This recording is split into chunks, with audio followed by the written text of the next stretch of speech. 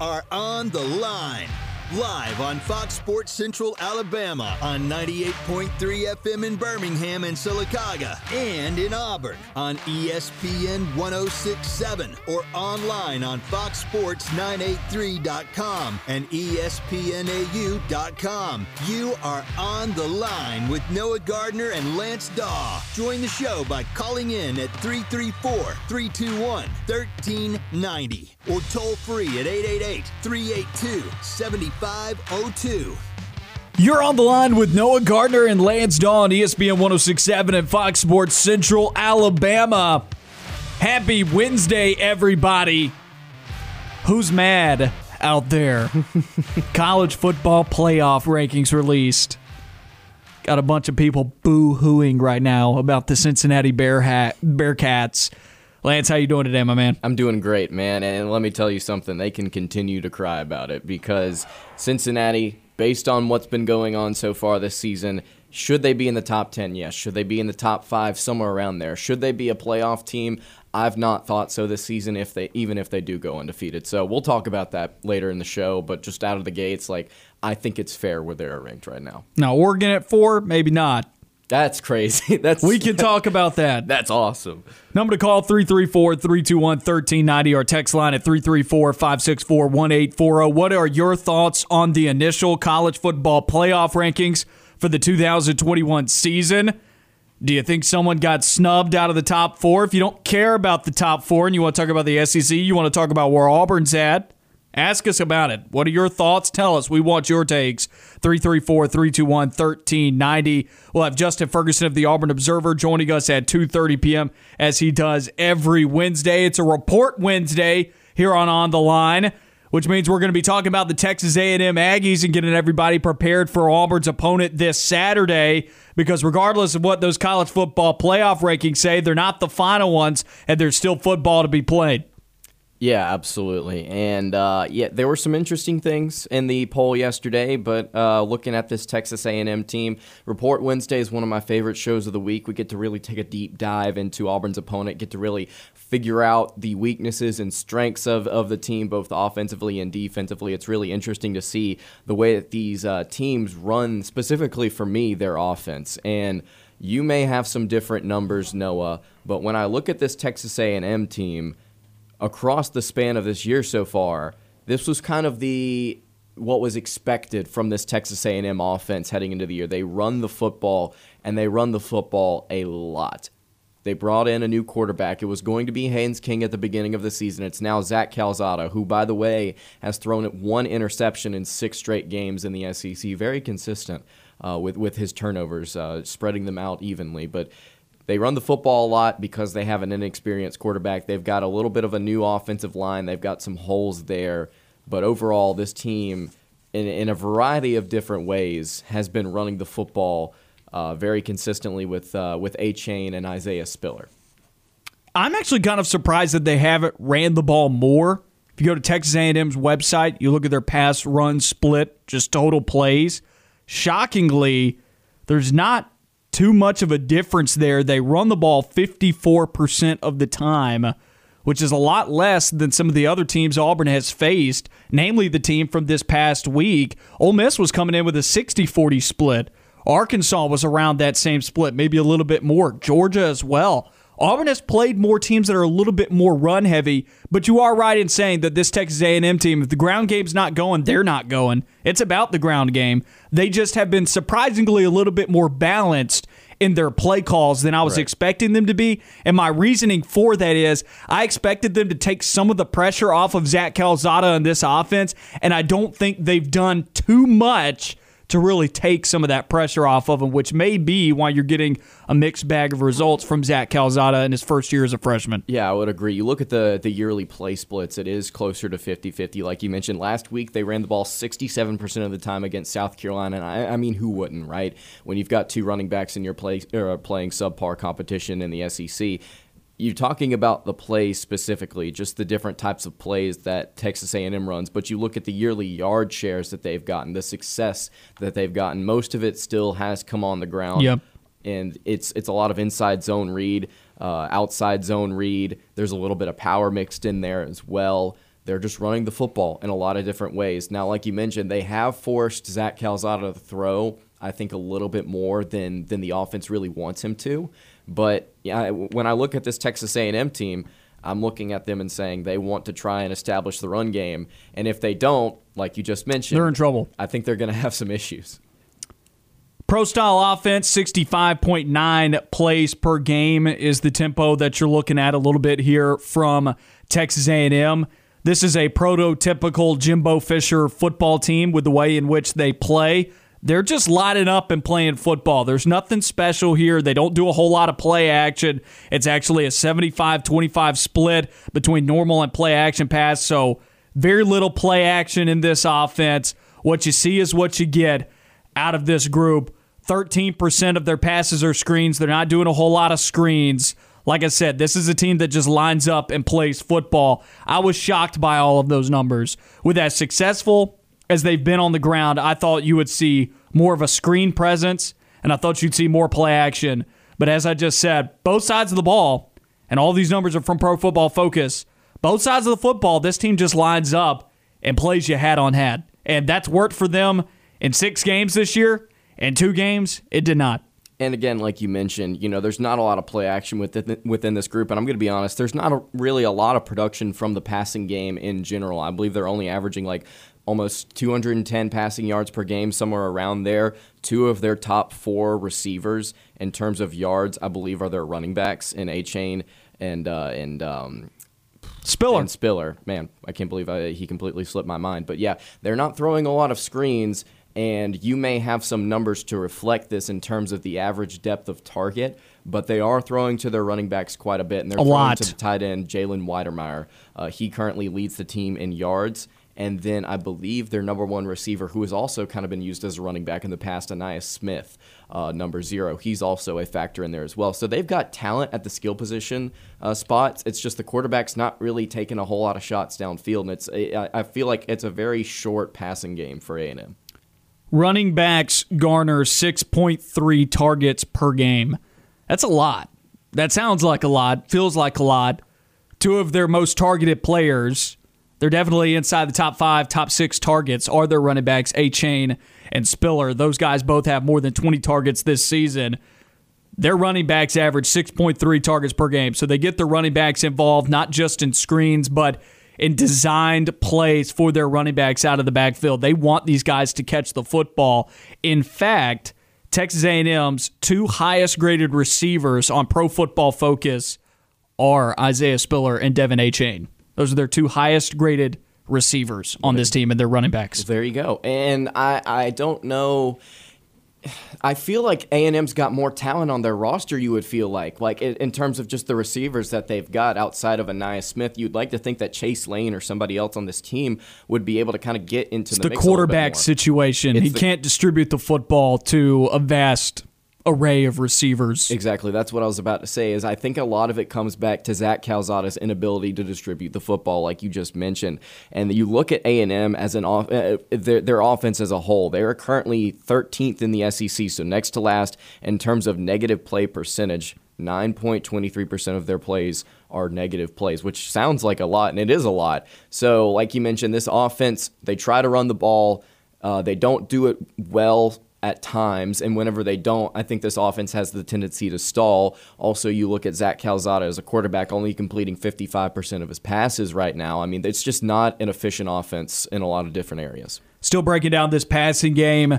It's a balanced passing depth. You would be surprised at how much this team attacks the intermediate level of the field with a quarterback that is young, inexperienced, and doesn't quite have the decision-making ability at this point in his career that you would like to see Zach Calzada have. I was shocked to see how much they attacked the field beyond short and behind the line of scrimmage. In fact, it's a 50-50 split there.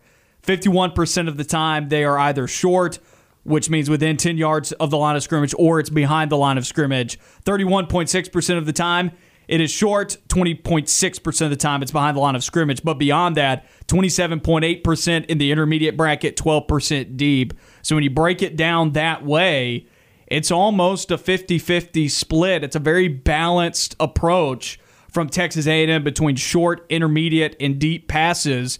And I was shocked to see how much they've been attacking the intermediate bracket because Calzada is struggling, according to Pro Football Focus, on passes between 10 and 19 yards down the field.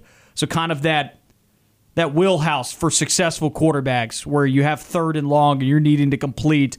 Your best quarterbacks are able to dominate in the intermediate game, not just in one individual bracket. The intermediate game is where you can make some things happen in the passing attack and where you can really stretch out some defenses. He's completing just 44.8% of his passes for 4 touchdowns and 5 interceptions. A lot of poor decisions.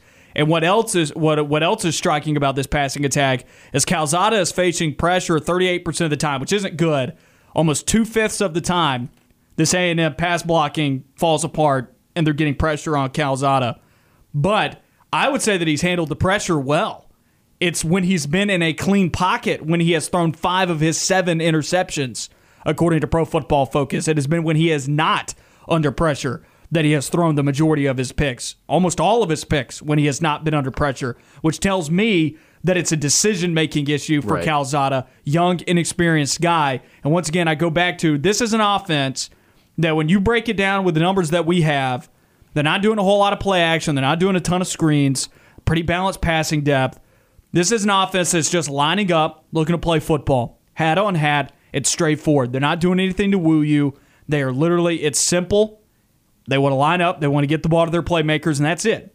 And if Auburn can come out here and stop the run on early downs and put Zach Calzada into 3rd and long, which I think is very possible, he's going to struggle based off of what we've seen out of him, out of that intermediate bracket, and just decision-making trouble. I mean, you can't carve it up any other way. His stat lines on a week-to-week basis, the last 2 weeks, they have played horrible football teams, Missouri and South Carolina, last 2 games. He was like 12 for 25 in both games with a touchdown and a pick. Those are the 2 worst teams that you have on your schedule. Now, granted, he played great against Alabama, but since then, he has not replicated that performance. I think this is definitely an instance where Auburn's probably licking their lips a little bit. The defense probably sees blood in the water. I agree. You look at what this team wants to do from a schematic standpoint right on Saturday. You begin to ask yourself the question, will they elect to run the football as much as they have in these past couple of games against Missouri and South Carolina, or will they attempt to try and throw the ball a little bit on Auburn, knowing that Auburn likes to give up the dink and dunk type of yardage? It's going to be interesting to see what A&M elects to do because, again, like you just mentioned, Zach Calzada is not a good decision maker. He's played 8 games so far this season. He's only thrown for over 200 yards twice. One of those games was against Alabama, but he's not had a good game outside of that, at least I don't think, and he's not had a good game since then. Like you mentioned, 13 of 25 against Missouri, 12 of 24 against South Carolina. They're relying on the run game right now, at least in terms of what they're doing in conference. For any production, play. That's what they are relying upon. And they're trying to get everything to maybe stem off of that. And it's interesting, it's not play action. They're just running the ball, and they're going to throw it on you if they can get a little bit of success going. I just don't know if A&M's got enough tricks in the bag to really surprise Auburn on Saturday in terms of what they want to do schematically. I think Auburn's going to be able to do some things well in terms of stopping the run, and I think Auburn's secondary is good enough to find a guy like Weidermeyer and Anais Smith, shut him down. Well, based on what we've seen this year, and the reason why I've gone back to this a couple of times in this segment saying this is that A&M just likes to line up and play football. It's a straightforward approach. I'll take Auburn's guys on defense any day of the week to stop the run against pretty much any team in college football. Mm-hmm. I'll take them. I thought Auburn did a fine job against Georgia stopping the run. They gave up some big plays in the passing game downfield, and I think we've seen this team improve even on defense since the Georgia game over the last month. I do think that we've seen that, and it's hard to believe that it's been a month since the Georgia game. It's almost been a month. I can't believe it. Football is flying by. But I like Auburn's guys against A&M's guys on offense. I do. These linebackers are going to be tested. It's great that Owen Papo's back. He came back at the right time. I've got some numbers on why that's important. Majority of the targets are to wide receiver Anais Smith and tight end Jalen Weidenmeyer. They're both at about 50 targets. Those guys primarily line up in the slot for Anais Smith. He's primarily a slot receiver. And then Weidenmeyer will line up in the slot about 40% of the time. The other 60 to 70% of the time, he'll line up attached to the line of scrimmage. So what does that tell you? Auburn's going to have linebackers and their inside DBs tested a lot by those two players. And then they also get to the running back, 6.3 targets per game. That's a lot. Who's guarding those guys primarily? Who's covering those guys? Linebackers and your inside defensive backs. So this game, and I'm curious to see how they use Roger McCreary, if they're going to have him follow Anais Smith around, even if that puts him in the slot, or if they're going to keep him on the outside. I'm curious to see how Auburn approaches this. They may not move him around. They may opt to just leave them all the way that they may keep the defensive lineman the exact same way they've been doing it all season long and just drop into zone coverage. I don't think it's going to matter, and I'm cool with them dropping into zone coverage. My reason for that is I don't think Calzada has the decision-making ability to beat these guys on 3rd and long. And I think that Auburn is going to be able to line up and just say, hey, we know you're running the football. Let's go. Right, exactly. There's no play-action worry. You can stack the box. Yeah. And again, I think a lot of it just comes back to decision-making with the quarterback and just the inefficiencies overall that extend from that. Whether they want to run the ball, throw the ball, whatever they want to do, I think Auburn's going to be able to hold this team, I want to say, somewhere around 20 points or under that, I think, in this game. I think is what you're asking from this defense.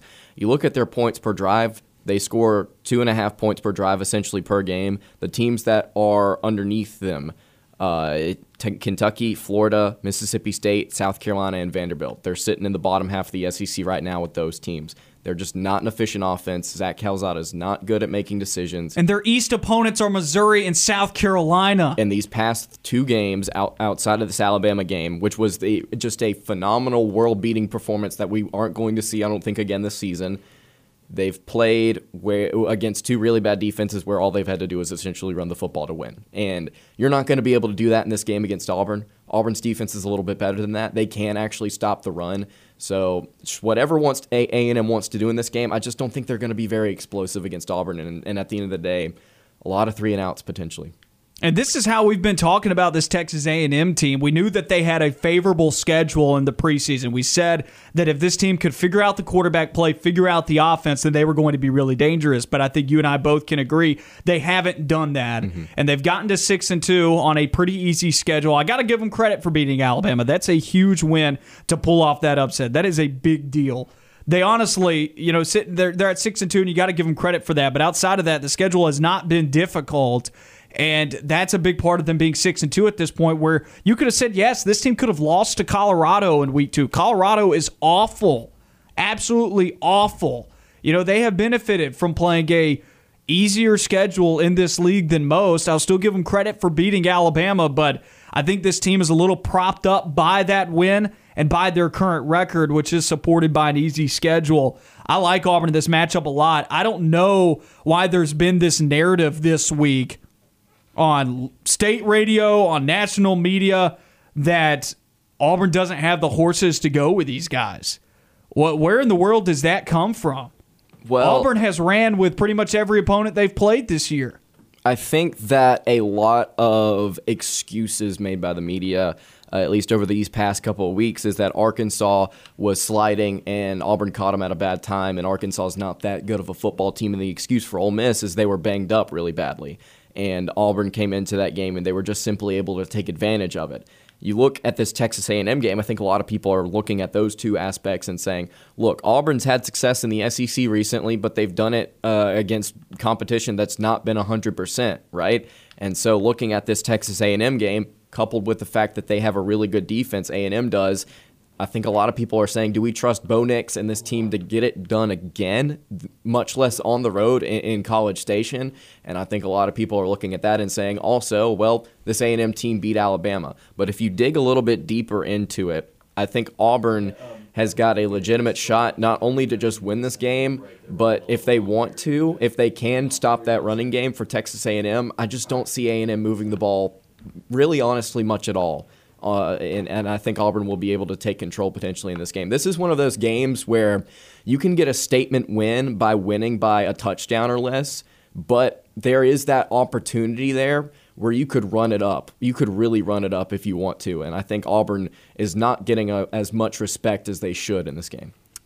If Auburn blows out Texas A&M, are they going to give Auburn respect, or are they going to make excuses? I think they're going to make excuses again. I think they're going to say Zach Calzada is not a good quarterback. The offensive inefficiencies for Texas A&M are just, that we've seen that against everybody, including South Carolina and Texas or in Missouri. And the defense is not as great as we once thought it would be this season. And I think those will be the excuses. And also just Auburn's just kind of scraping by right now against teams that aren't really that good. But I would also pose the question: is there a team in college football this year, maybe outside of Georgia, that's really, really good? And maybe it's time to start giving credit to the team that'll have won 3 out of their last 4 ranked matchups, exactly. And they were all in succession, and the other team was favored by 4.5.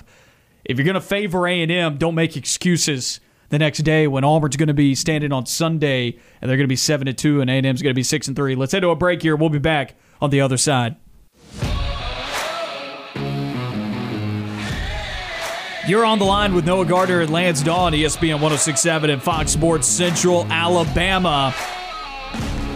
Fun show so far today. It's a Report Wednesday here on the Line, breaking down the Texas A&M Aggies and what we expect to see from them. I think Auburn's got a really good shot this weekend against the Aggies. I'm very confident, more confident about this game than I was about the Ole Miss game. Let's head to the phone lines now, 334-321-1390. Ed is on the line with us. Ed, how you doing today?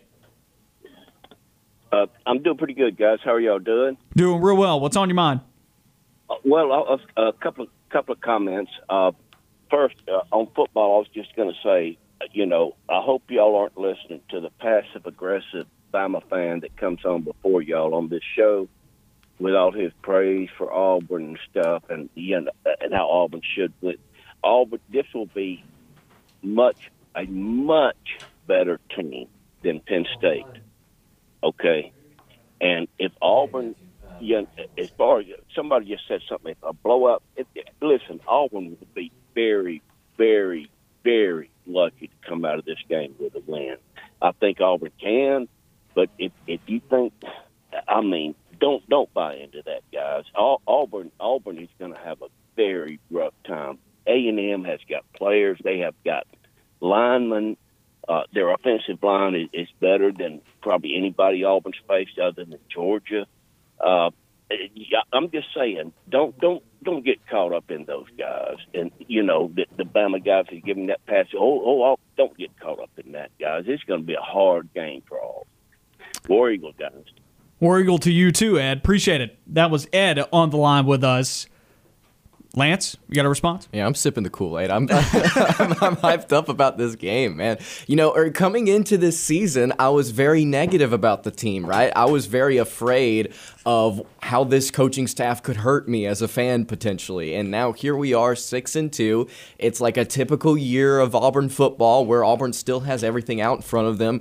I'm looking at this A&M team. I like the points that Ed made. I like the matchup. I'm not saying that it's going to be easy, but right. I like the matchup for Auburn. I think it plays well to Auburn's strengths. They've got athletes. I think that A&M in a lot of different spots, I think you could make the argument, is more athletic than Auburn. But in terms of the matchup, what A&M does schematically, they're not going to be able to beat Auburn based off of their schematics. They're not going to be able to beat Auburn just by running the football and throwing to Jalen Weidermeyer. And I think Auburn's got some dudes too, man. I think this Auburn team's playing really well right now. Let's head to the phone lines again, 334-321-1390. We got Matthew with us now. Matt, what's up? Hey, guys. Why are y'all so high on Auburn beating A&M? Are there any specific reasons that you think, are there any specific reasons you think that Auburn is going to beat A&M? There's a lot of reasons why I think Auburn's going to beat A&M. Do you want me to bullet point them off? Sure. I think Zach Calzada is not a very good quarterback at all. I mean, you look at the last 2 games against who he played against. He played against 2 of the worst SEC teams that we've seen in recent memory, and he's going 12 for 24 with a TD and a pick.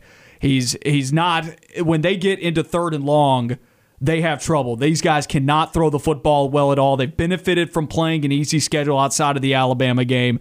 You even look at what this defense has done. I think it's propped up a little bit statistically by some of the teams that they've gotten to play against. And you break down what this team, you look at their overall stats, it says 3.7 yards per carry allowed per game. But then you look at the teams that are good at running the football that they've played against.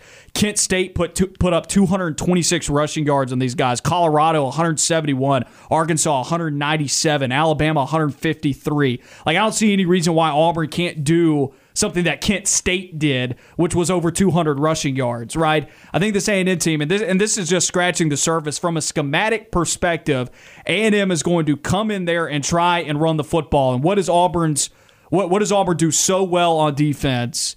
And then stop the run. They're first in the country, or not first in the country, first in the SEC in tackles for loss per game, ninth in the country in total tackles for loss. I mean, nobody else in the country is as good at getting tackles for loss as Auburn is in the SEC. I mean, that is spectacular, right? And I just don't see Auburn having a hard time with what A&M wants to do schematically in this ballgame. I feel very confident. Gotcha. So, I don't know. I feel like we should hit the brakes just ever so slightly, because this is what we do as Auburn fans. We get ourselves on a roll. We feel like we're on a roll. We have these high expectations, and then these expectations get crushed, and then we feel awful, and we're blaming every person about it, and then we just don't feel good about ourselves. And I feel like we should. I mean, I hope we win. I hope we win, but I don't know. Something feels off. I feel like this is. I mean, Brian Harsin's never been to A&M. Gus went to A&M how many times? 7 times? 6 times? Anyway, I just feel like we should hit the brakes a little bit. Yeah, I understand that. But at the same time, I always hate that argument from folks is that, like, I mean, the Atlanta Braves just won a World Series, right? And everybody was freaking out about the Atlanta Braves losing in the postseason because of Atlanta sports history. And Auburn's never lost in College Station either. You know what I mean? This isn't the place that Auburn's had trouble with in the past. So I just don't buy the whole we're gonna get our feelings hurt. We're gonna, our expectations. It's good to have expectations. Auburn fans have been complaining about that for years. Matt, we got to go to a break, my man. We appreciate the call.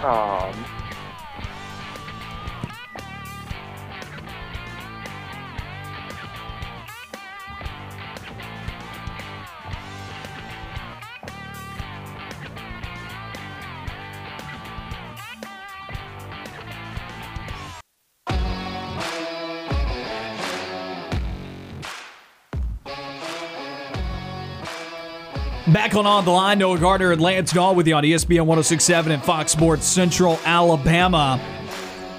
And I can't believe it. We're optimistic about a football game and people disagree with us. I can't believe it.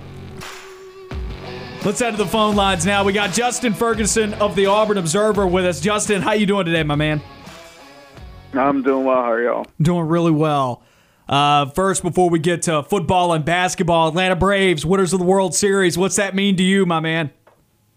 Oh, it's pretty incredible. I mean, I didn't know that I'd ever kind of see this moment with the way the Braves have come close and pretty much my whole life. I was 2 the last time they won it all. So, it was a lot of fun watching this team kind of go through pretty much everything that a team can go through in a season, all the negatives, and still come out and be world champions. It was a lot of fun, and that's a run in a World Series that I'm probably going to remember for the rest of my life. Talking some Auburn football with you now. We've had just a couple of calls here in today's show. People kind of pushing back a little bit on our optimism of Auburn going into College Station. I want to take this from a debate perspective. First, let's look at the reasons why Auburn should be optimistic going into College Station on Saturday. I think they should be optimistic because they have the better quarterback in this game. That's kind of where I'm kind of sitting right now looking at it. A&M has a lot of strengths and a lot of reasons we'll get to why they should feel like they could. I mean, they're favorites for a reason. But you look at this, you look at Zach Calzada, and he's had one really good game against Alabama, but look at those numbers the rest of the year. It's not necessarily great. The one thing that A&M's done a really good job of for most of the year when they have been good is running the ball, and that is the strength of Auburn's defense. It's something they've done well against Arkansas, and they've done well against Ole Miss, and a big reason why they won those games. So you got 2 tough defenses up front. I like both of these defenses a lot in this game, but if you look at the most important position on the field, I don't know how you could watch the last month of the season and say that Bo Nix is not playing better football right now than Zach Calzada is, and that could go a long way in a matchup between 2 teams that have both pretty good defenses that they're bringing to the table. So why should Texas A&M be confident in College Station? Well, they're at home for one, and that's, even though that hasn't really meant much in this series, it is something to hold on to if you're A&M, and it should be a pretty excited crowd. I mean, A&M, they're going to need a little help because they have 2 losses. They would need Alabama to lose another game, but they're still in the hunt for the SEC West title, so should be a pretty good atmosphere. They're fresher. We've looked at how much of a difference it was that Auburn was the healthier and fresher team playing against Ole Miss last week. I think A&M is going to feel the same way about this matchup. That they got that off week, and right now, they went through it really the first month and some change of the season, but really the last month, dating back to the Bama win, the 2 blowout wins over 2 very bad teams that they had since then, and then the off week. They've got a lot of reason to be confident right now. And I think their defense has been better on the whole this season, a little bit more consistent than Auburn is as a whole, and they're playing at home. The kind of line where I think it's like the Ole Miss game last week for Auburn. It's these are 2 very evenly matched teams, I think, on paper. And just like how Auburn had an edge because they were playing in their home stadium, feel the same way about why A&M is kind of the favorite that they are at this point. Another week, another nickel defense, 4-2-5. A lot of what A&M likes to do on that side of the ball. Don't blitz a whole lot. Doesn't seem like they commit a whole lot to the run. Yet they've been, statistically on the year, they've been pretty good at it, defending 3.7 yards per carry. But I have questions about certain games this year, like Kent State. They go up 226 on the ground. Colorado, 171. Arkansas, 197. Alabama, 153. I'm curious if this defense is propped up a little bit statistically by some of the really bad teams they've played on their schedule. Yeah, I think it's the per carry marks have been pretty, consistent. I mean, the games where they struggled this season, they gave up some things on the ground. So I think that's something to kind of keep in mind. I think there was a stretch where you felt like Auburn's was kind of getting propped up a little bit, but then the way they played in the first half against Georgia and how they've done against Ole Miss and Arkansas the last 2 weeks kind of showing you, okay, well, this is a really good run defense as well. So, yeah, I think Mike Elko is a great defensive coordinator. That is a defensive line.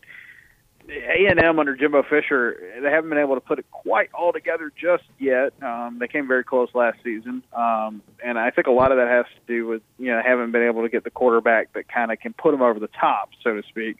But under Jimbo, especially in this run they've had as recruiting, they've recruited really well on the front across the front 7. So that is something that I am keeping an eye on this game because I think they play some fundamentally sound football. And Auburn's going to have to really bring it up front with their offensive line, consistent blocking, and try to take it to an A&M defense that has definitely had really good performances in that regard this year. This is something that we don't really talk about a whole lot in terms of breaking down a game from a schematic standpoint or anything like that, but special teams could have been an issue for Auburn on Saturday against Ole Miss with the muffed punt and the missed field goal. How important is special teams in this matchup against a team that can stop Auburn, I think, at least a little bit in terms of Auburn's offense or in terms of A&M just kind of forcing Auburn to punt the ball more often than most people think they will? Yeah, I think when it comes to punting the ball, Auburn's doing really, really well in that aspect. That is one thing on special teams they did a really good job of against Ole Miss. Oscar Chapman's been kicking the fire out of the ball this season. They're 4th in net punting this year, which is pretty outstanding when you think about it. But yeah, this has got to be a game, where when you have 2 very close, evenly matched teams, special teams can help swing the final result, whether that's on returns, whether it's the mistakes you make on your own returns. And Auburn had a rough game in the return department, against Ole Miss. Too many penalties on the kick returns, Demetrius Robertson with the muff. They've got to cut those down. They've got to cut those mistakes down. Harsin seemed very, very upset about that, harped on it when we talked to him on Monday, and didn't mince his words about it. And I think the special team, this has got to be an area of the game where if you're Auburn, you have to at least hold serve or since you're on the road, maybe get a little bit of an edge there as well. And A&M's got some guys that are really good return men, so Auburn's going to have to be tough in coverage. coverage hasn't been their issue this year, and they've got some blocks. The field goal defense, but the defensive side of special teams, if you were to say. But when you talk about the offensive side, where you talk about your own returns, your own field goal attempts, they got to do a much better job of that. This Texas A&M secondary, we talked about the front seven, but the A&M secondary on defense seems to be very impressive as well, and they do commit a lot to that passing game, just giving up a shy under 200 yards per game. Opposing quarterbacks are 60% on completions, 9 touchdowns, 9 interceptions. What are you seeing from the DBs? Yeah, it's a good defensive back room. It's a good defense, I think, top to bottom. They don't give up a lot deep, and that's something that I know is kind of the order of the day in college football when it comes to pass defense. They remind me a lot of Arkansas in the fact that they've had some really good numbers, and they will challenge you to kind of nickel and dime them and see if you can kind of push them up the field in that regard. And to Auburn's credit, Bo Nix has done that in the last 2 weeks. He's done a really good job of making that start. So Auburn's playing well at wide receiver. Guys are getting open. They're hitting. Nix is playing his best ball. But doing that against an A&M secondary that's going to be one of the best you face all season is a new challenge. This is a kind of a step it up kind of game for them. Ole Miss's defense not that great. So the ease of them throwing the ball made a ton of sense. But I think this is a game, if you're Auburn, where if you say, okay, if we can move the ball through the air against these guys, we should feel pretty confident the rest of the way this season. It's just Auburn's playing well through the air these last few weeks. It's time to take the game up another level because not only are you playing on the road, you're playing against a really good defense. Time to talk a little Auburn basketball here with Justin Ferguson of the Auburn Observer. Wendell Green was named the starting point guard yesterday over Zep Jasper. Is that a surprise for you, and what are you getting out of Auburn's next undersized point guard wearing number 1?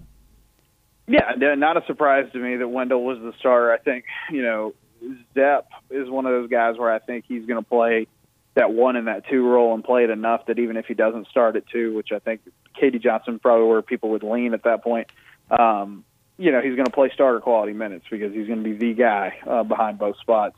Wendell Green is a really fun player on offense. This is a dude who's fearless. He's going to remind a lot of people of Jared Harper because he will want to shoot it from anywhere on the floor. There were some times in the scrimmage where he got late in the shot clock, and he was the guy who got the ball back in his hands, did something with it, and put a shot up or tried to make something happen on offense. He is he's an initiator and a scorer. He is kind of everything you want from a point guard and an offensive weapon at point guard in college basketball, except for he just might be undersized. But this system and Bruce Pearl's experience with undersized point guards say you can be a star caliber player in this offense with this team, even if you're not, a tall player at the point position. So a lot to like about Wendell Green. I'll be interested to see how much his defense evolves, over the season. But offensively, this is a dude who's going to play with a lot of confidence and try to, not only get his own shot and get his own buckets, but he can create for others with the way he attacks defenses. What should we expect from Auburn's exhibition game this Friday, and then also Auburn's season opener against Morehead State? Yeah, I think from the exhibition, I think Auburn's going to just try to get the finishing touches on the rotation. They're going to play a little bit more guys than they probably will in the regular season, at least until Alan Flanagan comes back to the team. And that's not surprising by any means, and that's something that I think it'll be interesting to see how they want to manage the minutes at the 2 and at the 3, and how much does a guy like Jalen Williams get on the floor compared to a Jabari Smith and Walker Kessler, and how you figure all that. So this is about putting the finishing touches on the rotation. I think this is going to be about playing really good defense because Pearl was not happy about the defensive effort in the exhibition. And then when you get to the opener next Tuesday, it's going to be, all right, this is what it looks like for real. Morehead State is not a pushover completely. This team made the NCAA tournament last year, and if you don't play a good, energetic, clean brand of basketball, they could come in here and beat you. So that's going to be a key for a team that's learning how to play with one another. So I think you're going to see a lot of the operational stuff and a lot of the rotation kind of start to get settled a little bit more, in the exhibition. And then, the opener, I think it's going to be, okay, what does this now look like against the D1 team What do we got to work on here early in the season before we get to play some of the more important games of the year? Because I think, like as Bruce Pearl said multiple times this offseason, it's going to take a while for these guys to kind of completely gel on the floor, just because there's so many new pieces. They're talented, but they're very, very new with one another. Justin, appreciate you taking the time to speak with us today. Tell everybody where they can find you. Hey, AuburnObserver.com. Check it out there. $6 a month, $60 a year gets you access to everything we've got going on in a newsletter format. So you get emailed a story or a podcast pretty much every day of the week. You've had stories this week on Auburn's tight ends from the Ole Miss game. One yesterday on the run defense and how big that's going to be against A&M this weekend. Did a story today on Zep Jasper for basketball. And we'll have more stuff throughout the week as we get closer to the start of basketball season and, of course, the A&M game this weekend. So AuburnObserver.com, sign up there. Justin, I appreciate it, my man. I hope you have a great afternoon. Yeah, y'all too. Thank you. That was Justin Ferguson of the Auburn Observer. We're going to step aside here for just a moment, and we'll be back to wrap up hour number one.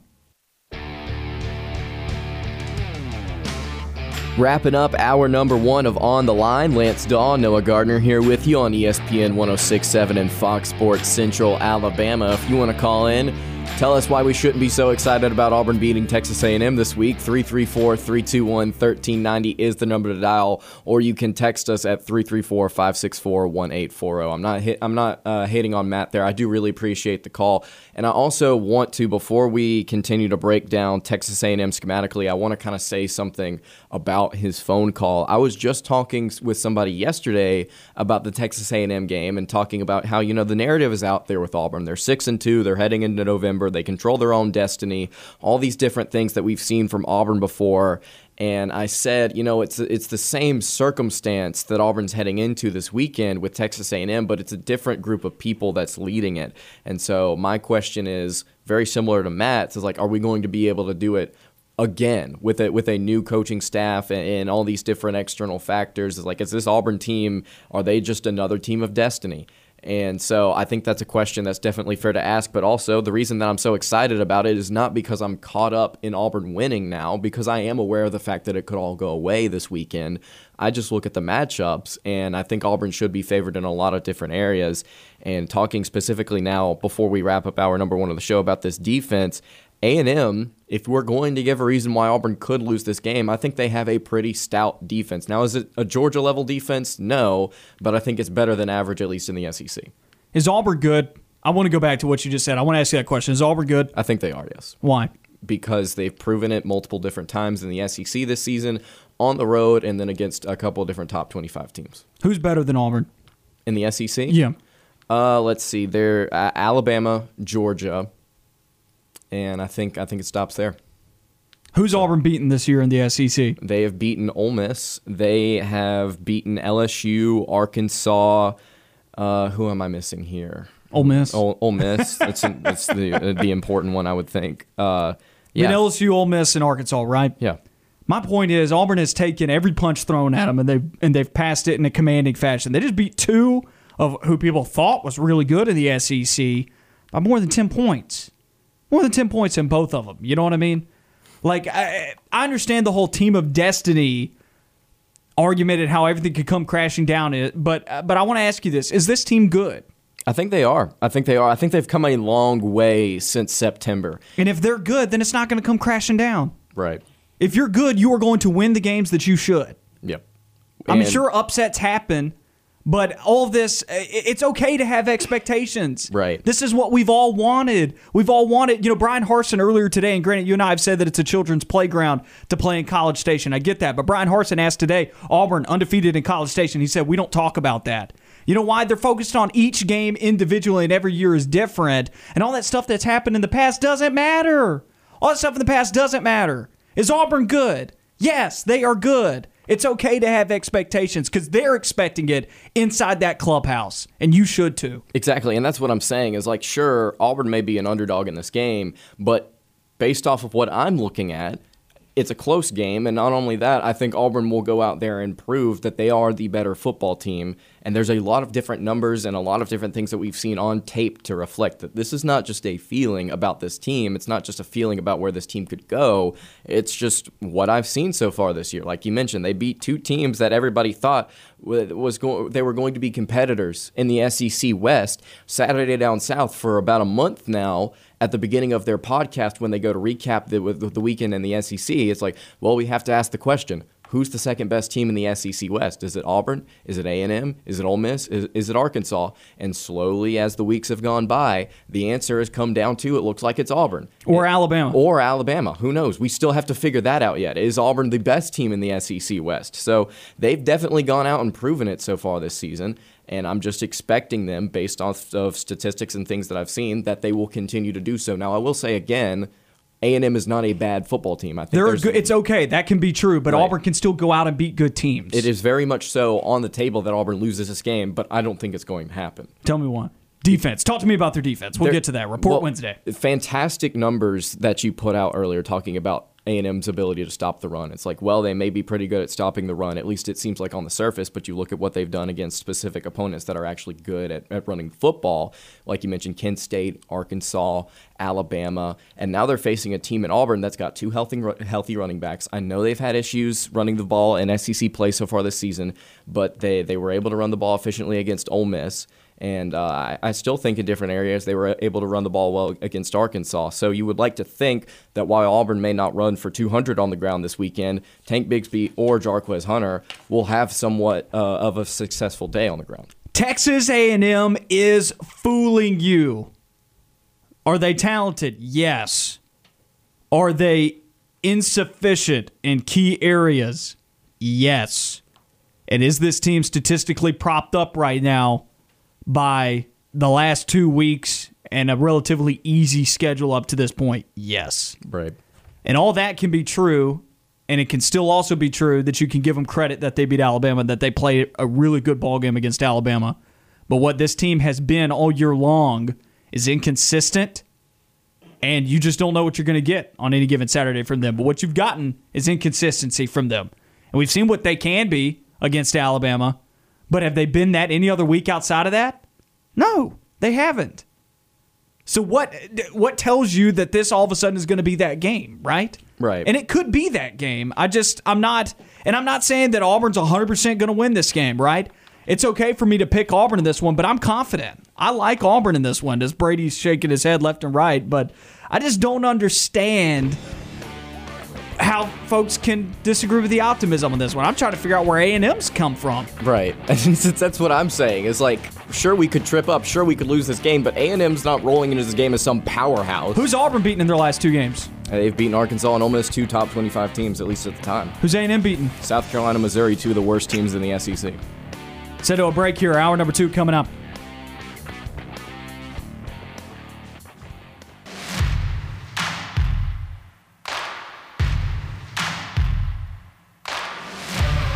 You are on the line. Live on Fox Sports Central Alabama on 98.3 FM in Birmingham and Sylacauga, and in Auburn on ESPN 106.7 or online on foxsports983.com and espnau.com. You are on the line with Noah Gardner and Lance Dawe. Join the show by calling in at 334-321-1390 or toll free at 888-382-7502.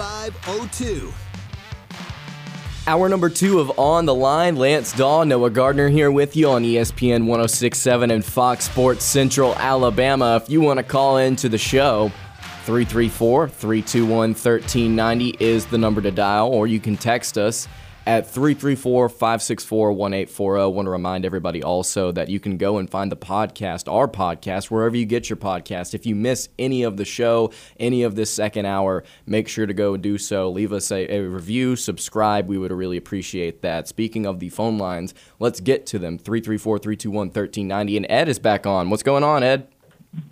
Hey, guys, I was just going to clarify, say a couple of things. First off, to clarify what I said earlier. Before I got on, somebody,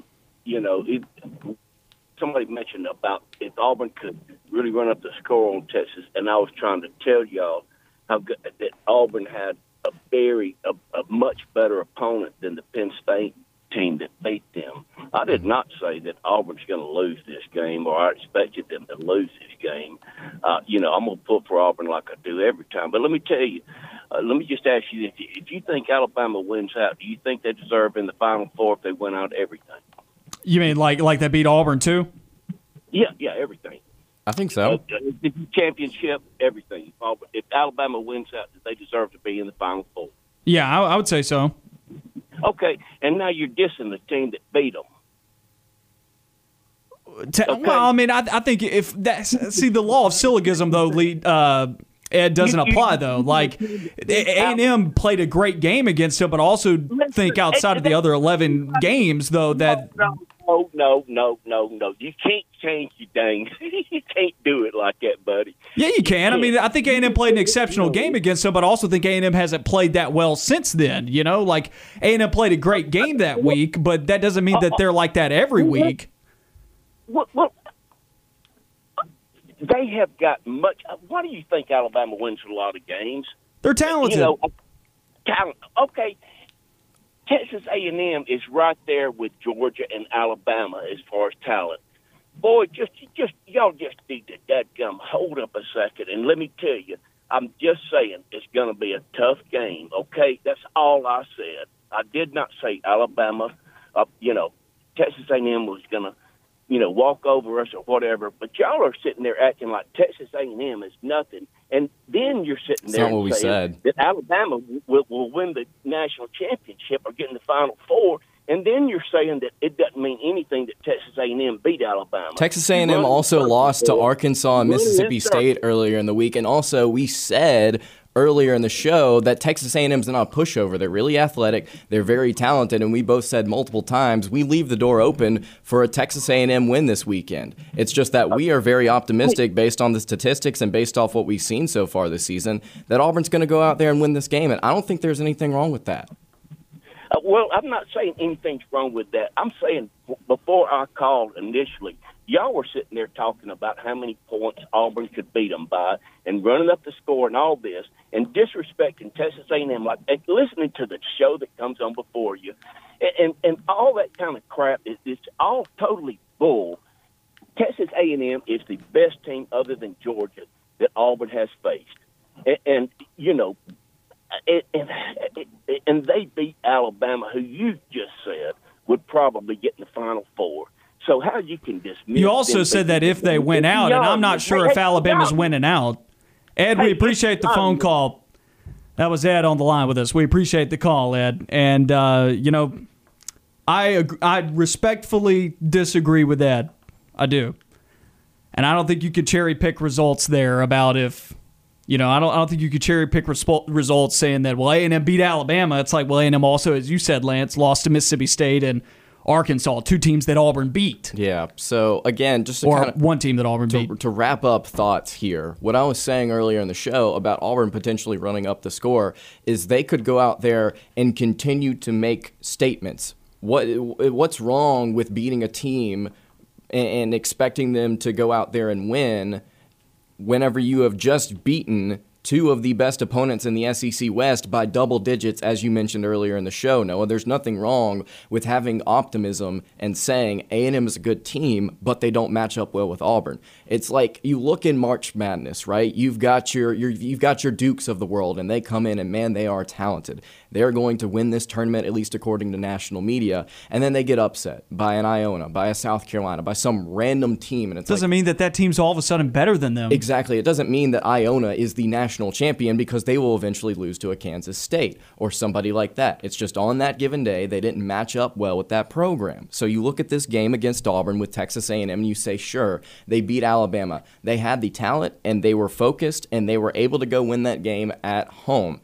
I think it's very irresponsible to look at that game and say, well, Texas A&M's going to do that at Auburn as well because they weren't able to do it against Mississippi State at home. It's just, again, it's the matchups. It's just right now what we're looking at, and that's why we break it down on the show schematically, Whenever we see Auburn's not favored against Arkansas, the game's really tight against Ole Miss in terms of odds and stuff like that. We look at the game and we have to break it down schematically and say, no, we think Auburn's going to win this game because of what the numbers reflect, because of what the tape reflects, because of what the schematics reflect. And so you look at this game against A&M, again, I want to repeat myself.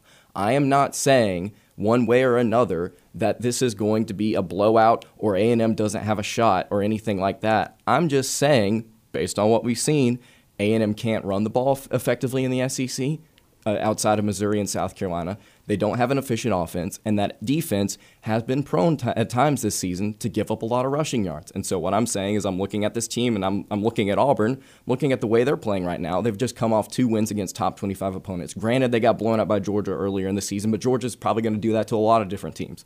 You look at this Auburn team right now, they've got some momentum. So I'm really excited about it as a fan, but I'm taking that out, and I'm just looking at the numbers alone, and I'm saying I leave the door open. Again, I leave the door open for an A&M win. But I like Auburn in this game, and I think they're going to go out there and they're going to maybe win by 10 or so. And I'm also leaving the door open for a potential blowout because I don't think A&M's quarterback's that good. I mean, that's just the way I perceive it. I agree with you. Everything you said there, you hit the nail on the head. I just think it's mind-boggling to me. Talking good about Auburn. Talking positive about Auburn. Which, by the way, I don't know if I've done enough of on this show, especially in the offseason. I've been the one pulling the wagon all year long, yeah. Lance. I've not been the most positive person because I do approach these games very much so as a fan usually. But whenever we do shows like this, whenever we're just looking at the numbers, it's like there's a lot of different areas where you can say that Auburn should at least have a shot. And that's what I'm saying is, you look at all the external factors and you add everything together. It's not just the numbers. It's like, man, Auburn's got a shot. And is Auburn not as talented as Texas A&M? They are, if absolutely. Not more. Yeah, absolutely. Like, are we looking at Auburn's guys right now and saying, oh yeah, they don't have dudes right now? Right. It's they're like playing really well. I understand the they beat Alabama argument, but this is a team that fluctuates, right? In college football, a lot of things have been fluctuating this season. You can't really pin down a certain team based off of one performance, like you mentioned earlier. You can't 2019 Auburn. Auburn beat Alabama, but lost to 4 other teams that year, like Minnesota. Exactly. Got manhandled by Minnesota. So is Minnesota better than Alabama that year? No. No, they're not. No, they're not. So again, it's just like you can't cherry pick results, and I think it's fair to say, well, they beat Alabama, but again, this team has seen the lows of scoring 10 points against Arkansas. How about this? 2017, Auburn destroys Georgia at home, goes and plays Georgia in the SEC championship, and gets destroyed. It's like you can't. You want to see what one team looks like one week and how different they can be another week? That's college football. I'm looking at this A&M team, and I'm seeing the entire picture of what they've looked like across the entire year. Are they talented? Could they beat Auburn at home? Yes. Do I think they will? No. You see way more of this in college basketball, but it's like you can't pull a definitive from one single performance. No. It's like looking at that Georgia-Clemson game earlier in the year. We were like, let's hold off on a lot of different things because we are only 1 week in. But Georgia does look good, and we'll just have to see what Clemson does. We were not pegging Clemson as a 4-4 team in the ACC or whatever they are right now. It's just like, again, you have to let the season play out. You have to see all the games played, and at the end of the day, you can make predictions, and that is fun. Wait, hold on. Clemson must be better than Auburn because Clemson only lost to Georgia by 7 and Auburn lost by 24. Exactly. So again, it's like you can't pull one specific game and draw conclusions for the entire season. That's why there are multiple games played. So again, in this matchup against Texas A&M, I'm just excited because I see the numbers. I've watched A&M not in person. I've watched them on television this season. I'm just like, dang, Auburn's got a good defense. They've beaten 2 top 25 teams this season. I could see them going winning on the road. And based on the way that A&M's offense is playing, I could see them winning by quite a bit. That quite a bit being like 10 to 21 points. It's not like they're going to win by 30. Why is it Stanford number 4 in the college football playoff rankings because right now? Because they beat Oregon. They beat Oregon. That is true. And we will get to that. We will actually get to the college football playoff rankings later on in the show. I'm here to say that Stanford should be the number 4 ranked team in the country. They beat Oregon, and Oregon beat Ohio State. By transitive property, UConn's better than Alabama, and you have to get through like 30 different matchups. But we could get there. I got it on my phone. We can read it off for you. But yeah, again, it's just like there is let's be fair. There is a point where optimism becomes irrational, right? But I don't think this is. I think we're just literally just. They're both 6-2. Right. It's like we're looking at numbers. We're just looking at the different performances, and we're just saying, man, Auburn could go out there and win this game. And if A&M is not able to score, which they haven't been able to against a couple SEC teams this season, who knows? Who knows? Report Wednesday here on the Wednesday edition of On the Line. Of course, I don't know why that drew a blank there, but looking at the Texas A&M defense, 4-2-5 nickel defense, I have questions about it. I think it's propped up. I think that this Texas A&M team is fooling people. I really do. And folks may disagree with me on that, fine, but I said that about Arkansas. I was right. Look at them, 5-3. Ole Miss loses to Auburn this week. I mean, we've been right about this Auburn team up to this point and against their opponents that they've been playing. They have been. They've handled their business. So now Auburn playing another team, Texas A&M, who's had the benefit of playing a relatively easy schedule. I think some of their numbers are propped up a little bit, and I like Auburn from an offensive standpoint, attacking A&M. If there is a weakness on that defense, I do think it's stopping the run. I'm not saying that they're bad at it, but I'm just saying I think it's an area where Auburn might be able to exploit it and get it going. I break down the numbers here for you against teams that like to hang their hat on running the football. Kent State, 226 rush yards were allowed. Colorado, 171. Arkansas, 197. Alabama, 153. They won some of those games. They lost some of those games. Well, they only lost one of those games. So they lose one of those games and they go 3-1 across that stretch. And they gave up a lot of rushing yards. Gave up some points in those ball games. They gashed A&M on the ground. Auburn, all of a sudden, Auburn can't do that? Why can't Auburn do that? I think that Auburn has the opportunity to do that, but you also look at what Auburn's been doing in SEC play, and I just think that, Hunter may not be able to get it going in this game, but Tank could. Absolutely, Tank could. I definitely, to answer your question. He was great this past Saturday. To answer your question, I don't know if they will, but there's definitely an opportunity for Auburn to do so. The nickel defense at any one point, all right, you got 4 guys on the front, and you got 2 guys in the second level at linebacker. You got 6 guys in the tackle box. Auburn's going to run the football to one side of the field, left or right, right? Mm-hmm. The way that you evaluate if you've got numbers blocking, you cut the field in half, and you count up how many linemen you have on that side of the field that you're running to, including the center. So say Auburn has a tight end attached to the right side of the line of scrimmage. You have 4 blockers on the line of scrimmage, right, if you're in a single back set. If you've got a fullback, which Auburn goes to a time or two in the I formation, you'll have 5 blockers because the fullback counts, right? How many players are blocking on that side of the field in the run scheme? And if A&M is in the nickel defense and you cut the field in half, how many guys are going to be on any one side of the field at any one point if they have 4 down linemen and 2 linebackers? How many are going to be on any one side of the field at any one point? It's going to be 3, right? In the 3. box. 4 beats 3, Lance. That's why I think Auburn, and I'm not getting on you, I'm kind of more fired up in this segment as a whole. That's why I think Auburn's going to be able to run the ball on these guys, because what does Auburn like to do?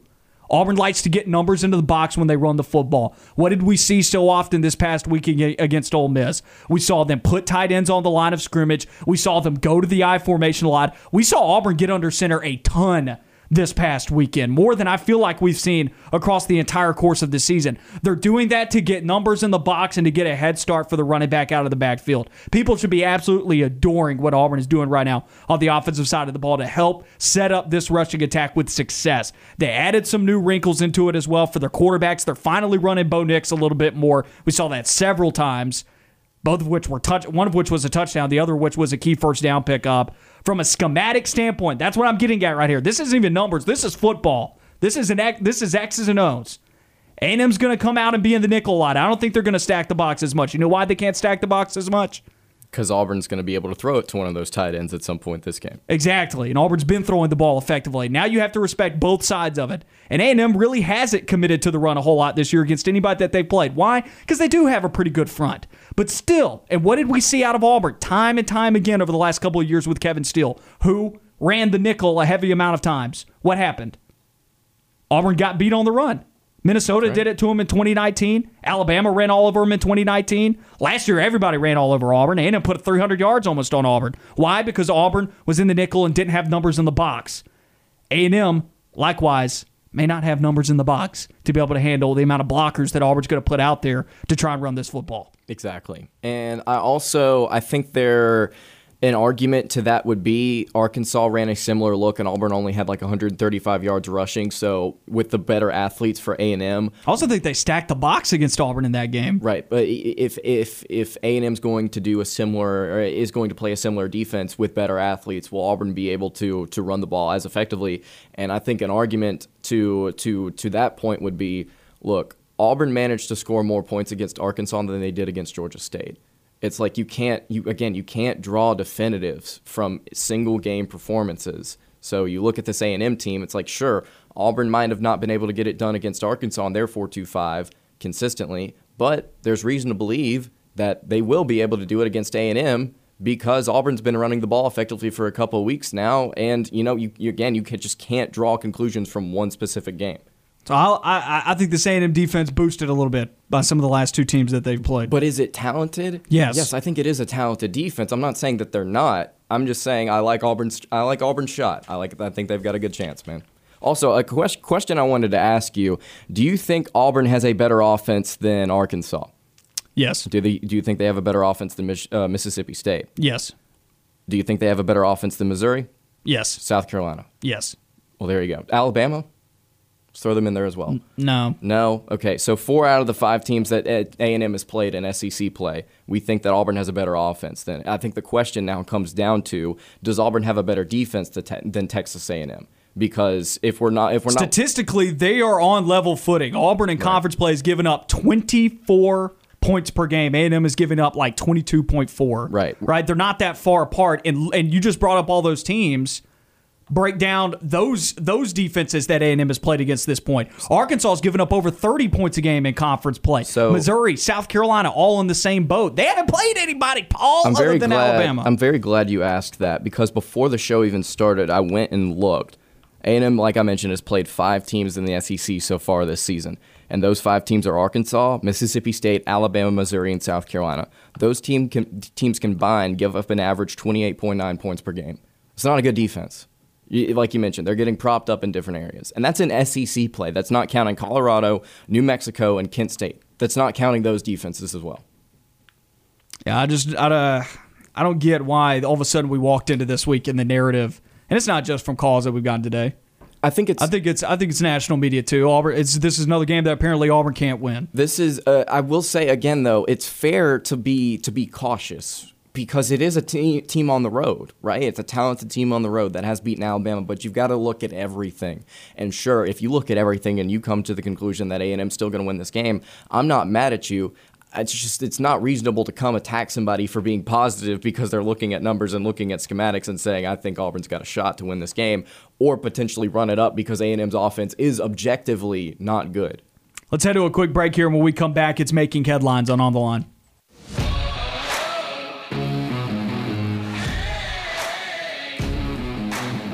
Back on the Line, Lance Dawe, Noah Gardner here with you on ESPN 106.7 and Fox Sports Central Alabama. You know, speaking of the podcast, as we were talking about in the previous segment, man, I really hope that segment is in the podcast when we upload it later on, y'all. If you missed it, you're going to want to go back and listen to it. Let's get to our Making Headlines segment here, at least some of the headlines, before we head to break once more. The Atlanta Braves, they did it, guys. They won the World Series in 6 games over the Houston Astros. And hey, man, what a fantastic series, Sting. Would you like to explain why the Houston Astros lost? Because if there is ever a fan or a person to ask, losers. If there's ever a person to ask after a loss like that, it is somebody that is rational and is a fan of the team that lost. So, Sting, hit us. Oh, I'm flattered that you said I'm rational. Well, there are some fans out there that after their team loses, get completely irrational. The winners write history. Why are we asking the loser here what happened? Well, because we won, we dominated 4-0. Braves win in 4. It's over. Close the history book. Class is over. That's true. You could say that. Based off of what we've seen from Sting today, he seems to be handling the loss a lot better than I thought somebody that had a team. I've had time to process it, and something that I read that kind of made me chuckle in like a self-loathing way was if you had told me before this series started that the problem for the Astros was not going to be the pitching but the offense, I would have called you crazy. I would not have ever – it never even occurred to me that I should be concerned about the offense. Right.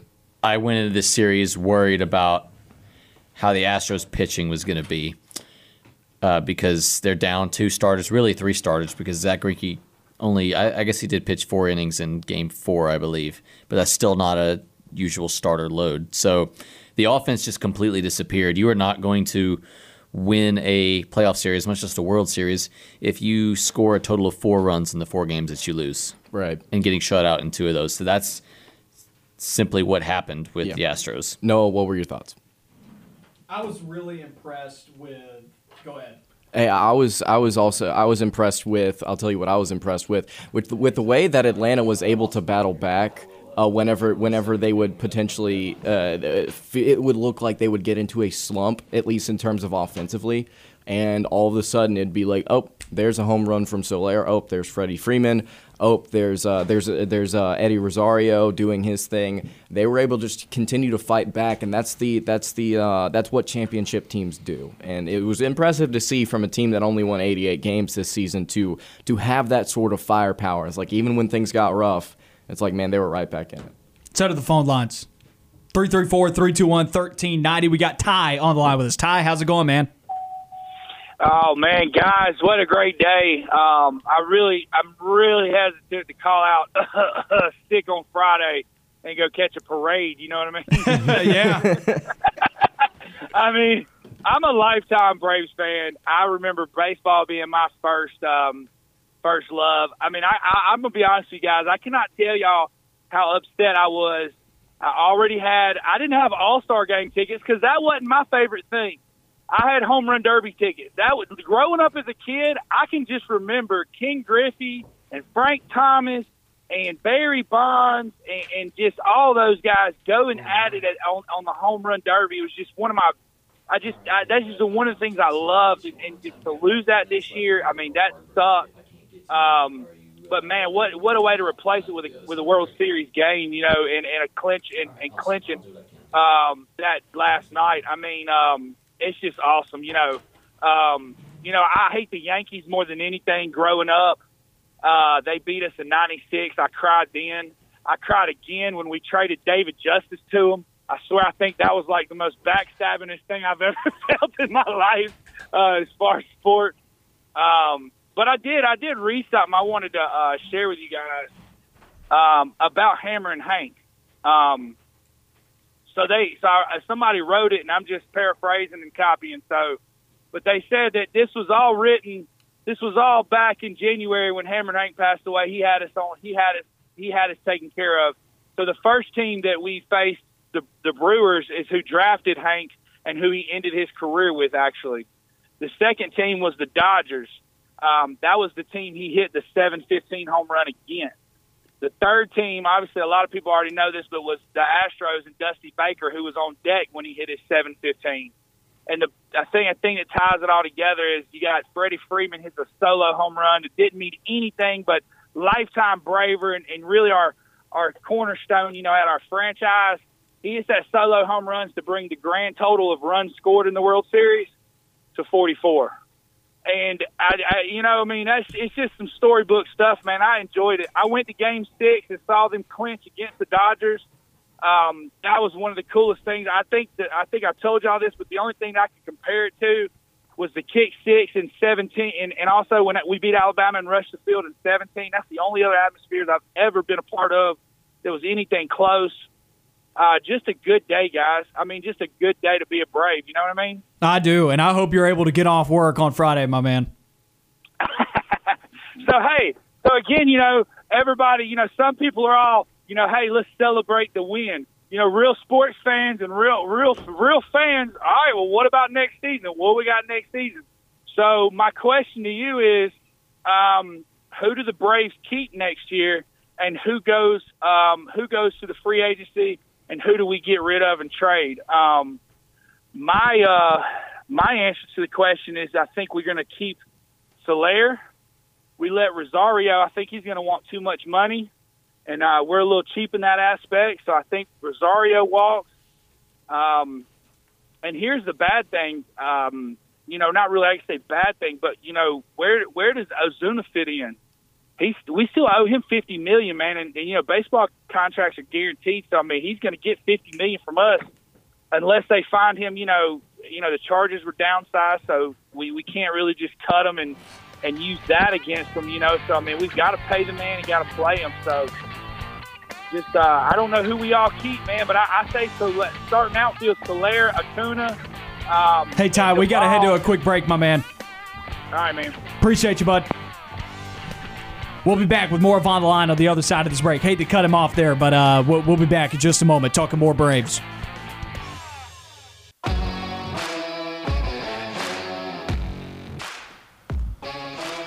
Back on the Line, Lance Dawe, Noah Gardner here with you on ESPN 106.7 and Fox Sports Central Alabama. Let's get back to the phone lines. Really hate to cut Ty off, and we'll get back to Braves talk in just a little bit, but 334-321-1390 is the number to dial, and Brett is on the line with us. Hey, Brett, how you going?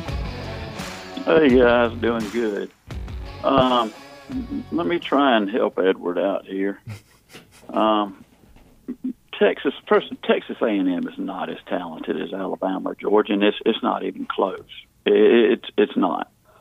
Somebody wants to say they beat them. Well, we beat Alabama in 17 and 19, and nowhere near as talented as they is. So throw that out the window.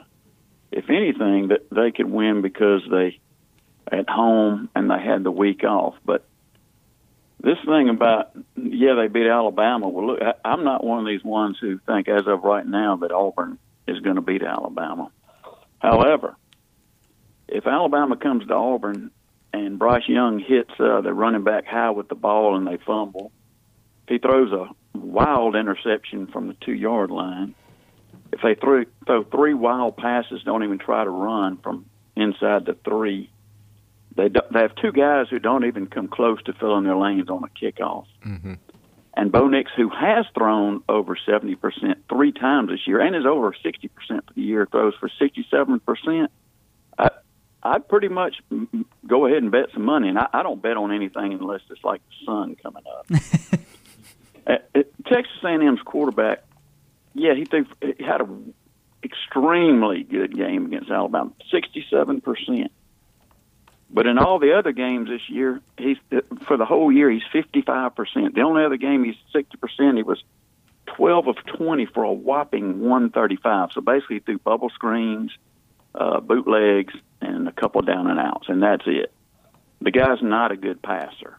He's thrown 7 interceptions already, and he's not a high volume thrower. So the guy's not a good passer. So For Edward, if he throws for 67% and about 300 yards against Auburn better go ahead and just crank the bus up and go. But I kind of doubt that's going to happen. Last thing, y'all were talking about who ran the ball on A&M.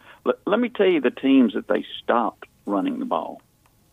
Go for it. New Mexico, Mississippi State, who doesn't even try to run the ball, Missouri couldn't run the ball against Alabama State, I don't think. And South Carolina has a good running back, but they're not running the ball well. So those are the teams that they stopped running the ball. I'll tell you, Brett, you just summed up everything that I wanted to say, and you did it a lot better than I did. Appreciate it. That was Brett on the line. I didn't mean to get him off the phone line. I didn't mean to do that. I was enjoying it. I wish you continued to preach it. That was awesome. Like, please tell me more, Brett. Lay it on Edward real quick. But everything that he just said could not phrase it much better. And also, again, I want to go back to him talking about, A&M is not as talented as Georgia or Alabama. I wanted to say that to Ed earlier, and I'll reiterate again. There are things like March Madness, and you see teams like Duke that are. It's like you cannot argue they are objectively one of the most talented teams in the field, and then they will run into a random team that they will lose to, and it's because of the matchups, and it's because the team was hot on that day. And you look at that Alabama game, Brett laid it out perfectly. All the different little things that had to go right for Texas A&M to win that game by 3. You look at this game with Auburn, and it's just like, man, unless A&M just plays out of their mind again, they're not going to beat Auburn in cover. And in fact, I don't know if it's going to be even in their favor if they do play close to out of their mind, because Auburn, I believe right now, is a talented football team. Do you wish A&M had still beaten Alabama? Because if they hadn't, we would never be here. At this point, we would not be here. I think it's a good thing they did, because this win can help prop Auburn up in college football playoff. Sure, absolutely. And it gave Auburn some room for error against Alabama. If they were to lose again, it gives them some room to work. I think that's the only reason why I am appreciative of it, is because it does give Auburn that leeway. Also, not this weekend. You got to win this weekend. This is not a team that you can afford to lose to, because A&M still just with 2 losses. But you could lose to State or please not South Carolina, but you could lose to one of those 2 teams and still go to the SEC title. Well, couldn't A&M lose to Ole Miss in a week or so? Yeah. And then if Auburn loses to A&M and beats Alabama, I they just still feel get less in. confident about them losing to Ole Miss if they beat Auburn this weekend. Sure. And then if Auburn were to beat Alabama, then Auburn would be in a 3-way tie with Alabama and A&M. And then I don't know how that splits. There you go. I just don't want to go to that point. Yeah, I don't want to either. So again, really important game this weekend.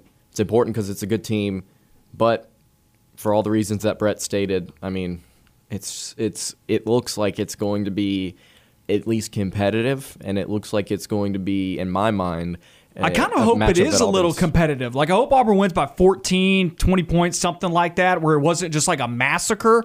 And my reasoning for that is because if Auburn goes out there and beats them like 49-10 at their place, is the conjecture going to be that Auburn was good, or that A&M's just not as good as we thought? And then what do we say about that Alabama game now? We say what Brett said, which is they caught lightning in a bottle on a random day, and it's just that's the way college football has gone this season. That will be the excuse now. It will not be, Auburn just beat this team by 39 points that beat Alabama in College Station just a few weeks ago. That's what we're going to be saying. It's what we'll be saying, but it's not what the media, and I don't want to say the world is out to get Auburn every single day of the week. They're not out to get Auburn, but they're not believing in Auburn either right now. There are a lot of people. I think there was reason to have this stance earlier on in the season, but there are a lot of people that don't believe in Auburn. They're 6-2. They've beaten 2 top 25 teams. If they beat A&M this weekend, believe in Auburn is what I'm saying. Well, there's a lot of still left on our making headlines that we didn't get to from last segment. Lance, you want to go back through them? We're on point number 2. Oklahoma State's appeal to the NCAA has been rejected, and the Cowboys have been banned from the 2022 men's basketball postseason. So the NCAA still does have some teeth. Hey, look, they exist. I forgot they did for a second, and here they are. They're just slapping Oklahoma State. It's a reminder. It's a nasty reminder. You hope this isn't something that Auburn's dealing with, and you just don't know because, as we've pointed out many a time on this show, you don't know if there is a notice of allegations. They don't have to report that. So what if there is, And I'm really hoping that the postseason ban that Auburn had last year, that's it. And if there is some type of repercussions for something that has occurred, if something has occurred, I'm hoping that it's the same type of slap on the wrist that South Carolina got and other teams have gotten in the past year, where you and I have said, oh, well, this is a good sign for Auburn, right? Like, this is like Auburn was in. If what we've seen reported is what we know about Auburn, and that's it, like that's all that's happened. Like, you would imagine their punishment would fall more in line with South Carolina, who just got put on probation, as opposed to Oklahoma State, who is now on a postseason ban. Yep. I agree. I would much rather get a slap on the wrist and that be it, or nothing at all at this point, hopefully. But what's ridiculous is that this is still looming over the program, and this is about something that was investigated all the way back in 2017. NCAA, they're known for moving quickly. They're known for figuring things out real fast. It's at this point, the NCAA committee needs, the investigation committee needs a walker. Okay? The sloth from Zootopia? And how that's the NCAA in any circumstance where they have to condemn a program.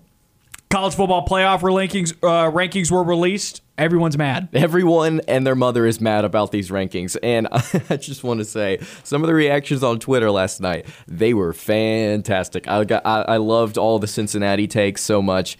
Well, people would hate me, man, because I don't know if you listened to yesterday's show. I spent about the last hour of the show telling you why Cincinnati shouldn't be ranked in the top 4 and why Alabama should be ranked number 2. Oh, man. Well, Auburn fans will not like me if they listen to yesterday's show. If you listen to today's show, they will like me. Yesterday, they won't like me. Well, let's go through the poll real quick. Georgia at number 1. That's how you know I'm not biased. Hey, there you go, guys.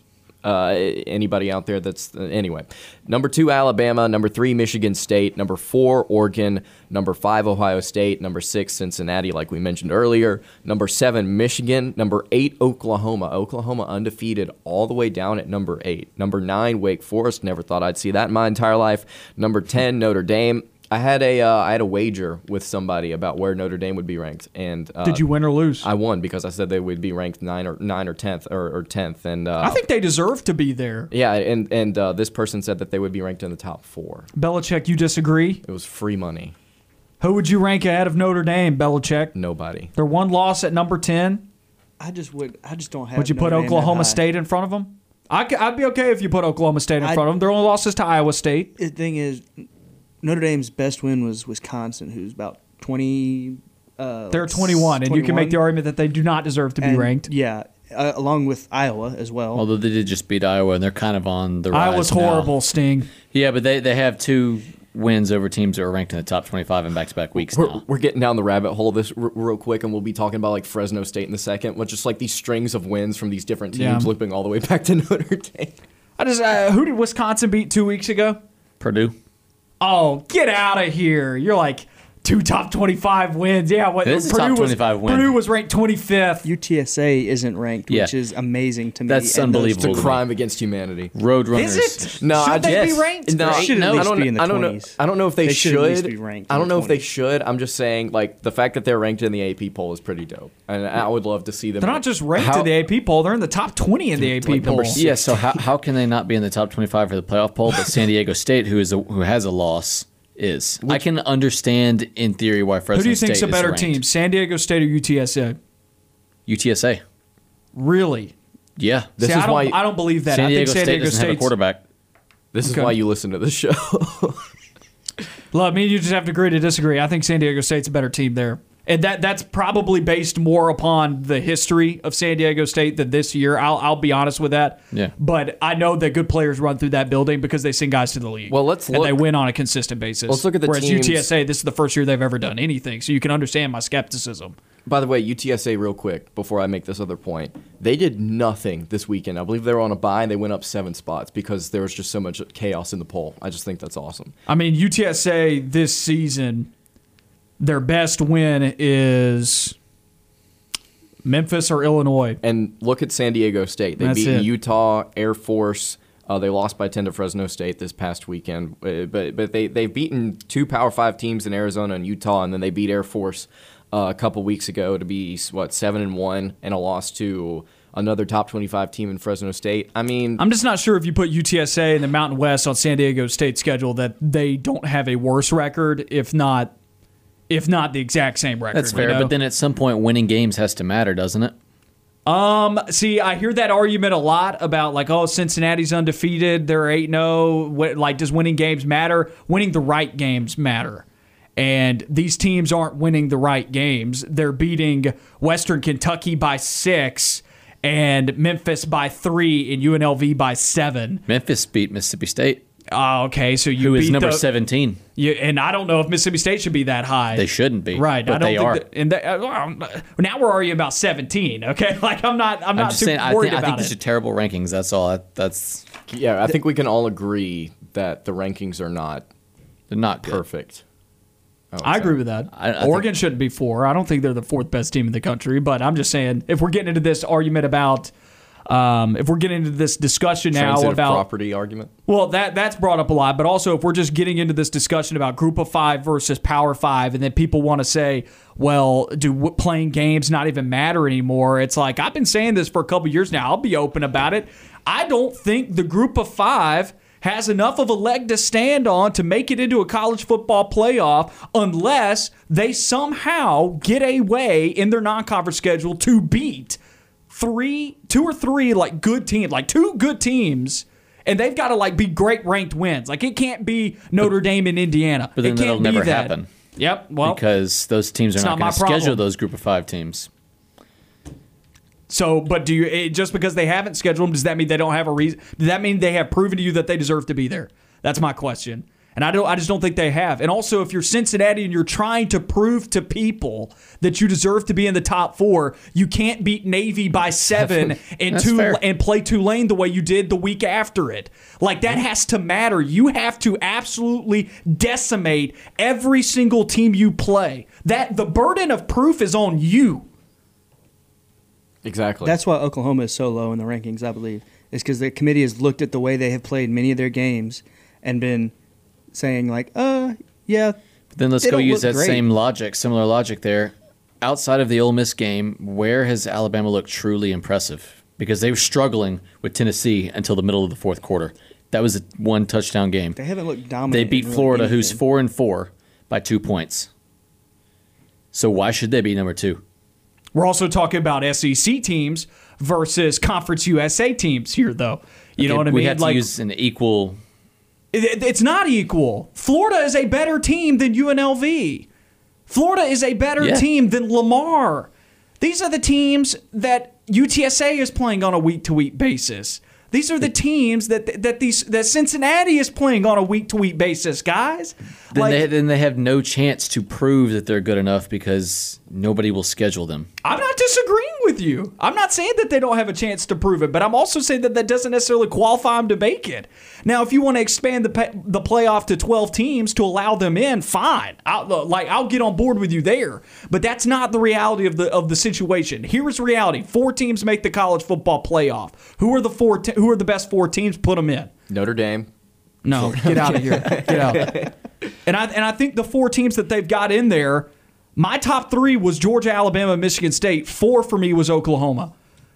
Or it ain't Oregon, okay? And if you want to put Ohio State, I actually think Ohio State's playing a lot better now than they were earlier in the year. Oregon's playing a lot worse. I think you have to look at, you have to put everything into context as well, like when the wins happened, how they happened, because I'm also not about cherry picking results there. But I get their logic of why they put Oregon above Ohio State. I get that. On the same front, though, I think you could say Oklahoma being undefeated. Yes, Oklahoma hasn't looked great in insert game here, like how they played against Kansas or how they played against West Virginia earlier this year. But Oregon hasn't looked great in every single game that they've played, and they've actually lost to somebody, whereas Oklahoma has won. So I think you could put Oklahoma ahead. That was my reasoning for why I would put Oregon and Ohio State behind Oklahoma in these rankings. Right, I agree with that, honestly. I do, because, while Oklahoma has looked bad in a lot of games, I would even compare them probably to Florida State in 2014, where everybody knew they were not a good football team. They kept eking out wins. But they kept winning. But they won. And they beat some good teams in there, too. Yeah, and then that just circles back. At the end of the day, wins have to matter. They're also But the teams that you beat have to matter. Like a 5-3 Kansas State team is better than this year's Louisiana Tech, who's like 3-5 or 2-4. Well, yeah, of course. And Oklahoma is beating teams like that with consistency to get to 9-0, whereas UTSA and Cincinnati are eking by wins against 1-6 Tulane teams. And I think the point about beating the teams that you beat mattering is proven in the fact that, teams like Mississippi State are in the poll, and you say, well, why is a 5-3 Mississippi State team in above all those other teams? Well, they beat Texas A&M, they beat Kentucky. And they beat NC State, and all 3 of those teams are currently ranked inside the college football playoff poll. So it's really important that you beat teams that are good. And sure, they lost to Memphis, and they lost to Alabama. Who was the third team that they lost to? Mississippi State? The third team, LSU. Okay, see, that one's condemning. I don't like the LSU loss at all, but I really don't like the Memphis loss either. But it evens out. But they also beat some really good teams too. You know what I mean? And it's like you can't say the same thing. And like I said, we were getting down to it with Mississippi State. I didn't like Mississippi State at 17. I thought that was really high. I don't like Wisconsin really at 21 either. I mean, if you want to rank UTSA, that's fine. I get that. If you want to rank them, that's fine. But I don't think that they should be 16th in the AP poll. That's absolutely ridiculous. I'm not suggesting put them in the top 10. I'm stunned that they're completely unranked when teams that have worse records than them are, who are at the similar levels of competition. Let's head to a quick break here. We wrap up the show when we come back. Last segment of the Wednesday edition of On the Line. It's been a fun show today. If you missed any of it, go and find the podcast on Apple Podcasts, Google Podcasts, Spotify, Stitcher, and iHeartRadio. It was a Report Wednesday. We dove into Texas A&M. Told you why you should be confident about Auburn going into College Station, even if you may not be. Also just gave some impressions of the college football playoff rankings. We haven't devoted, obviously, enough time to the college football playoff rankings today after our spirited discussion in our last segment. We'll talk about it tomorrow still, too. Yeah, and I would just like to ask, the drive, can we just take the next 2 hours? Because we got it. We can talk about the playoff rankings for a while, and I cannot wait to dive back into it on tomorrow's show. And I can't wait to hear what they have to say about it, too. Yeah, absolutely, 100%. Don't go anywhere, by the way, after the show wraps up here, because I'm sure Bill and Dan have some interesting takes on the playoff rankings as well. But they'll be taking your calls as well. So a lot of good stuff coming up on the drive with Bill Cameron and Dan Peck. They also have Jason Caldwell's in the house. He's going to be on their show. So stay tuned for that. Fantastic show so far today. And like you mentioned, schematically, we broke down what Texas A&M is going to do. We didn't really get to, we talked about it a lot, but just specifically, what will Auburn do in terms of matchups against Texas A&M? How will Auburn match up with their strengths and weaknesses? I know we kind of beat around the bush a little bit. We'll talk about that tomorrow too. But specifically, as we head out here, what are some of your overarching thoughts?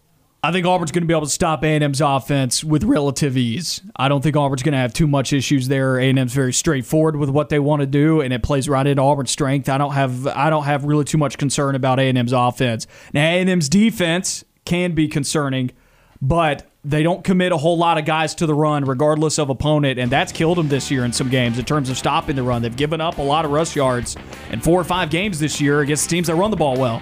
I wouldn't be shocked if Auburn can put it on the ground and move the football. I think it'll be a really quick game, though.